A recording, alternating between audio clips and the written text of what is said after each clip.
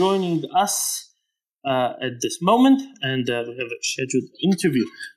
Oleksiy, very warmly welcome back to the Maria Report. Hello, it's very nice to hear you, and thank you very much for your invitation and possibility to speak.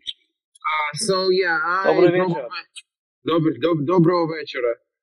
So probably I will speak about the most important topic. Definitely, it's what's going on near the Dnieper River and this awful catastrophe.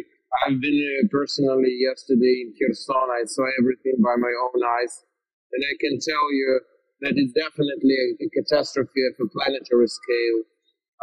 The water is still arriving. We hope that it will peak in the nearest hours. And that will stop, but we don't know. We will see. What I can add is that we now speaking a lot about short-term consequences of this. About how I think that you already spoke about this. Definitely, thousands of houses destroyed, tens of thousands of people who are suffering now. Like Kherson is without electricity, is without centralized water supply, partly without electricity. Part of the streets are reachable only on boats.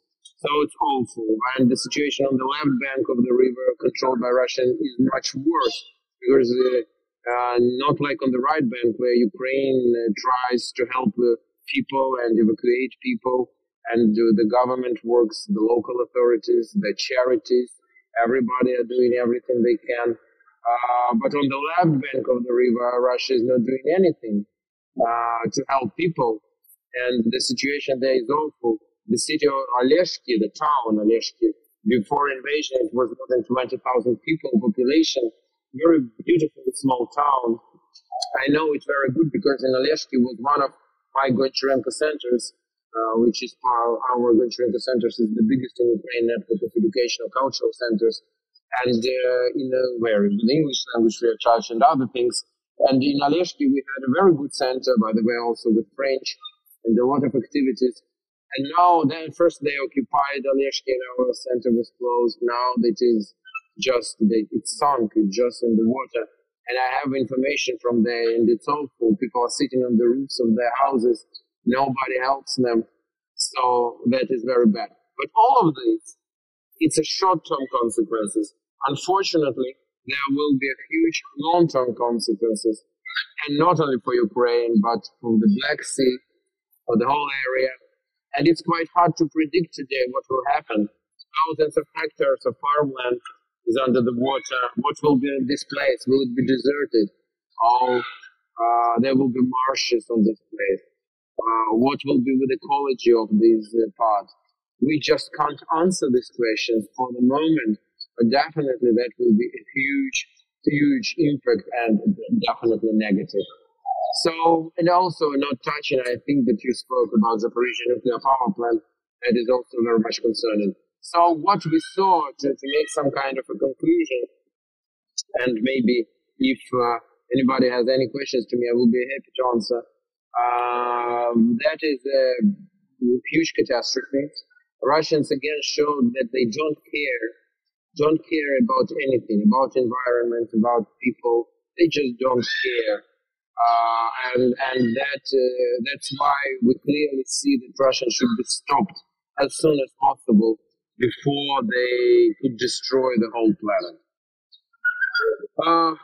Thank you. If you're interested in anything, if you have any questions, I would be happy to answer. Lots of them, Oleksiy. Thank you very much yet again for joining. Now, you posted images and anecdotes from Kherson. Can you tell us a little bit more about how the people react to it? Because the local population has been already escaping from the previous occupation, briefly liberated, still under pressure, regular shelling, and now this. How are people taking it, and how is the civil society standing together? Yeah, definitely. Kherson is a real city martyr, and first occupation, very brutal occupation. And we know that in Kherson there were killings, rapings, tortures, and that was awful. Then it was finally liberated. People were happy. I was in Kherson just the next day after liberation, and I saw by my own eyes these thousands of people just celebrating. But after these months of constant shelling from Russia on the city, at the city. Many people left. And now this awful ecological catastrophe and this flood. But taking into account all of this, I should tell you that the morale of people is unexpectedly high. Unexpectedly, like people are not in panic. People like try to hold the line. They feel the support from the whole country. There is a lot of support coming from, as I told you, from charities, volunteers.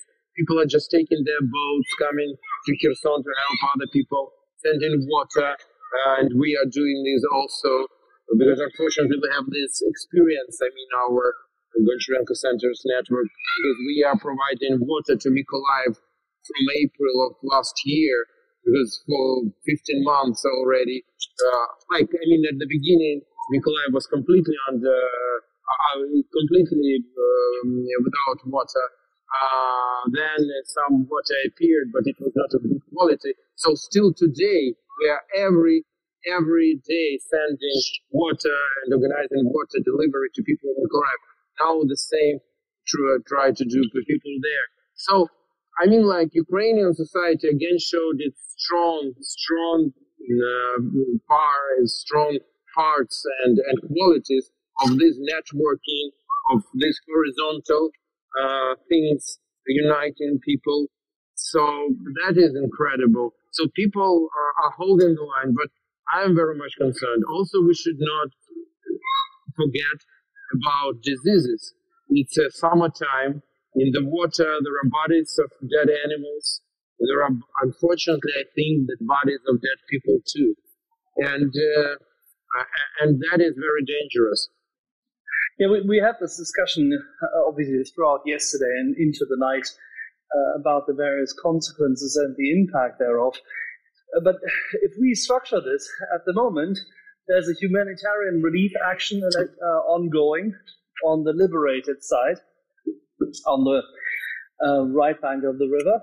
And on the left bank of the river, many Ukrainians under occupation are now stranded. First, they were occupied and bereft of their civil freedoms and tortured and whatnot.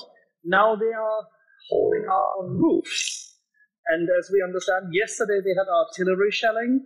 Can you speak to this, what we know about exactly what happened? Because we understood, or we were led to understand, that in certain areas along the river, the Russians shelled even the areas where refugees were. Today we've had various notices already that snipers were shooting at drones delivering water. Obviously you're not on that side of the bank, but what can you tell us about what you know from on location?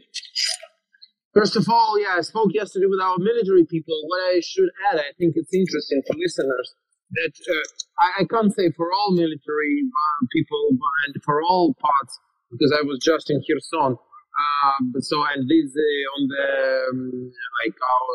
our forces are just 100 kilometers on the right bank of the river. But in Kherson, our military told me that during last week, so starting approximately a week ago, they started to see Russians to leave their positions and moving deeper into the territory. And they were concerned and interested what's going on. Maybe they thought maybe it's some kind of trap. Maybe the Russian needs more forces near Zaporizhia. I don't know. Maybe some movement of forces. But it looks like, if to take into account these, and if to take into account the recent week ago decision of Russian government to stop any checking of hydro structures or hydroelectric stations in the occupied area. So it looks like Russians were preparing for this own act of terror and ecocide. That's what I wanted to say first. About the military situation, being in Kherson, and you can hear the explosions. Still, artillery drills continue, and that definitely does not help for rescue operation. I don't have information told that they are deliberately attacking refugees areas. I should be frank with you, but it's unfortunately completely in their style. So Is it possible? Yes, but I can't confirm it. Yeah, we have confirmation from two other sources that they were shelling yesterday areas where actually people were trying to escape from because they thought that they had nailed down, or seemed to have thought that they had nailed down Ukrainian SOF troops. Yeah, that is absolutely possible, right? Alrighty. As to the, we saw today a lot of evidence. We had a couple of our friends from the space and other some members of parliament who also, like you, traveling across in convoys. You already highlighted that the what I would call the hive of Ukrainian civil society has come together extremely quickly, delivering additional aid. And can you speak a bit about the organization? Are the various, say, civil engineering groups, are they there? How things are interacting? How the atmosphere is between the parties? Is that visible? Yeah, it's visible, and and that's really productive. Like always, so yes, Ukrainian society is really strong, and again we can see it, and we see like help is coming from many parts of the country, and people are coming who can do something, and people are meeting displaced people in Mykolaiv and in Odessa. So, yeah, already there is a decision about funding of Kryvyi Rih and a number of other cities who are now suffering also with the water shortages because of the destruction of the dam. And there is a decision of the government to send money for some extraordinary measures there. Yeah. So, yeah, we are like always trying to do our best. How are typically firefighters are the ones who are at the forefront, and there are a couple of technical services as well at hand. How do they accommodate all the people? At the moment, we understand there are thousands of people who had to actually yet again flee their homes. Are they being accommodated in Kherson, or are they being bussed out to other locations? Some people are accommodated in Kherson. Some people are, for example, yesterday we took also like medicines and medical stuff and equipment. And by the way, I want to thank University of Nebraska. We did it together with our Goncharenko centers to Mykolaiv Oncological Center. And we were planning, it was before what had happened, also to come with this to Kherson, but because of what had happened, there was no sense, because the patients, probably they should be moved to Mykolaiv in order to receive medical help. I'm sorry, I a little bit lost my thought as answering your question. So, what you wanted me to comment on? No, this was really about whether people are being accommodated on site. Exactly,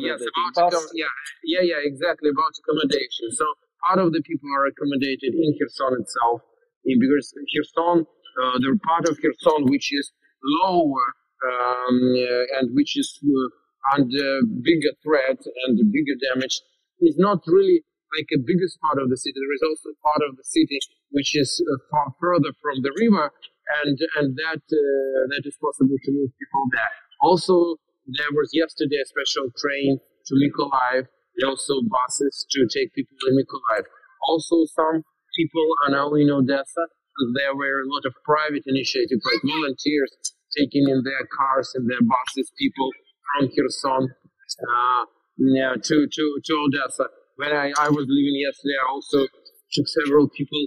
So, like, and now we also in Odessa, for example, we organized with our with one of Odessa universities. We have a possibility to accommodate 150 people in the campus of this university. So we organized it, and now we're taking people who want to use this. So I mean, like for the moment, we deal with this. The situation depends on when the water will stop and when it will at least partly come down. And after this, it will be clearer how many people really will need accommodation, because many people, they're waiting that the water will go down, and they don't want to leave their houses. And why would they have to? Unfortunately, only if water comes or shells are inbound. Now, these people along the bank have already been shelled for many months, and now they are being pushed out completely. Yeah. How are those displaced people taking it? I mean, obviously, we've seen a lot of imagery and photos of shock, but at the same time also of extreme resilience. Yeah, that is a mixture of both. People, like I saw yesterday, people who were crying, but at the same time, I saw people who were, and maybe even the same people, next moment saying, okay, but we will deal with all this, we will win, and these bastards will pay their price. So it's both, and it's a mixture, but definitely people are full of emotions, and I think that's probably the most important for people. They, like Kherson region, those who were in Kherson region before invasion, and those who are listening maybe to us now, they know that this region was like a garden. It was like a beautiful, beautiful part of Ukraine with a lot of gardens, with a lot of fruits, famous Kherson watermelons, which are known in the whole, like, I don't know, Europe, I think. And like it is very beautiful land. This Oleksiy, I told you, near Oleksiy there is a Oleksiy, how it is called, Oleksiy desert. We can translate it like this. That is the only desert in Europe. So it's a very unique place, all this area, and it's very painful to realize that we can't say for the moment what part of this area will survive. That is probably the most painful. All righty. Oleksiy, so how many people are with you currently? Are you organizing this alone, or is it a larger group of people? You mean doing what I told you? Within your team, you said, I mean, obviously your organization, Covering Mykolaiv, is larger. Yeah, we have, so how our organization works. We have centers. We have 27 centers in Ukraine. 27 after one in Oleksiy was occupied, and 3 in Donbas area, Liman, Kramatorsk, Konstantinivka. We needed to stop their operation because of danger there, and Liman was also occupied but then liberated. So we have all centers in Mykolaiv and in Odessa. In Odessa we have even 3 centers. So these centers are the closest to what had happened. So the team or the volunteers and which works in the centers, and it's like dozens of people all together, because they have teachers like of English language, they have just administrators, just volunteers, people who are doing masking nets for army camouflage, because we are doing all of this. So now all of them are involved in collecting the help, in helping those who are coming. So it's dozens of people, probably we can say. Alrighty. How long do you expect to stay on site and on location in Kherson? Now, me personally, I'm already in Odessa. Me personally, I'm already in Odessa now, and people, because it's we can't stay there in Kherson, so for people who are coming there, they're coming back to Odessa, Mykolaiv. But then we will see what will be needed tomorrow, and what will be the situation tomorrow. And we are not staying there overnight. So yeah, I think burdening the city further would probably not be helpful in that regard. Now, alrighty. What do you expect the outcome to be from your perspective as an experienced politician, both locally as well as in the regions and in parliament? You have more than enough international exposure. I mean, when you traveled to Tallinn and we met here, you've been advocating for Ukraine. Knowing what you know, how do you see the world to perceive this war crime? How do you see this Russian atrocity impacting the perception? Or do you think it will just blow over? Will the West act, or will it just stare at it and be indecisive? That's a good question. And about answering this question, I will, with your if you're not against, I will leave because I need to move to other duties. Of course. So answering your question, we see quite strong statements, but I want to see not statements. I want to see sanctions, really hard sanctions against Russia. Again, that is something which not only hurts values, which not only hurts Ukraine as a country, that is something which hurts the whole planet, and it means the whole humankind. And Russia should pay its price for this and be stopped. Just there are things absolutely unacceptable. If even some people don't care about, democracy, freedom, international law, but they can't ignore what's going on with the seas, with the air, with the food security, because thousands of hectares of farmlands are destroyed, and we don't know whether they ever will be again, or when it will happen. So that is so awful. So we need to see a really strong steps, not words. And I lack it for the moment, waiting for something much more strong, much stronger. And United Nations meeting yesterday, it's complete, it's a disaster. Again, these Russian representatives, this Nebenza, in his Nebenza style, was saying all the lies, and just everybody should sit and listen to all this bullshit. And that is awful. And also we see how Russia started all their propaganda machine on this issue. We see Tucker Carlson again speaking, and now how many? More than 50 million in Twitter. And Elon Musk retweeting this crazy video. I am shocked with all this. And we need just to react on this. I made a video with address to Tucker Carlson on Twitter, by the way, if you can help me by retweeting it, saying just give a word to another side.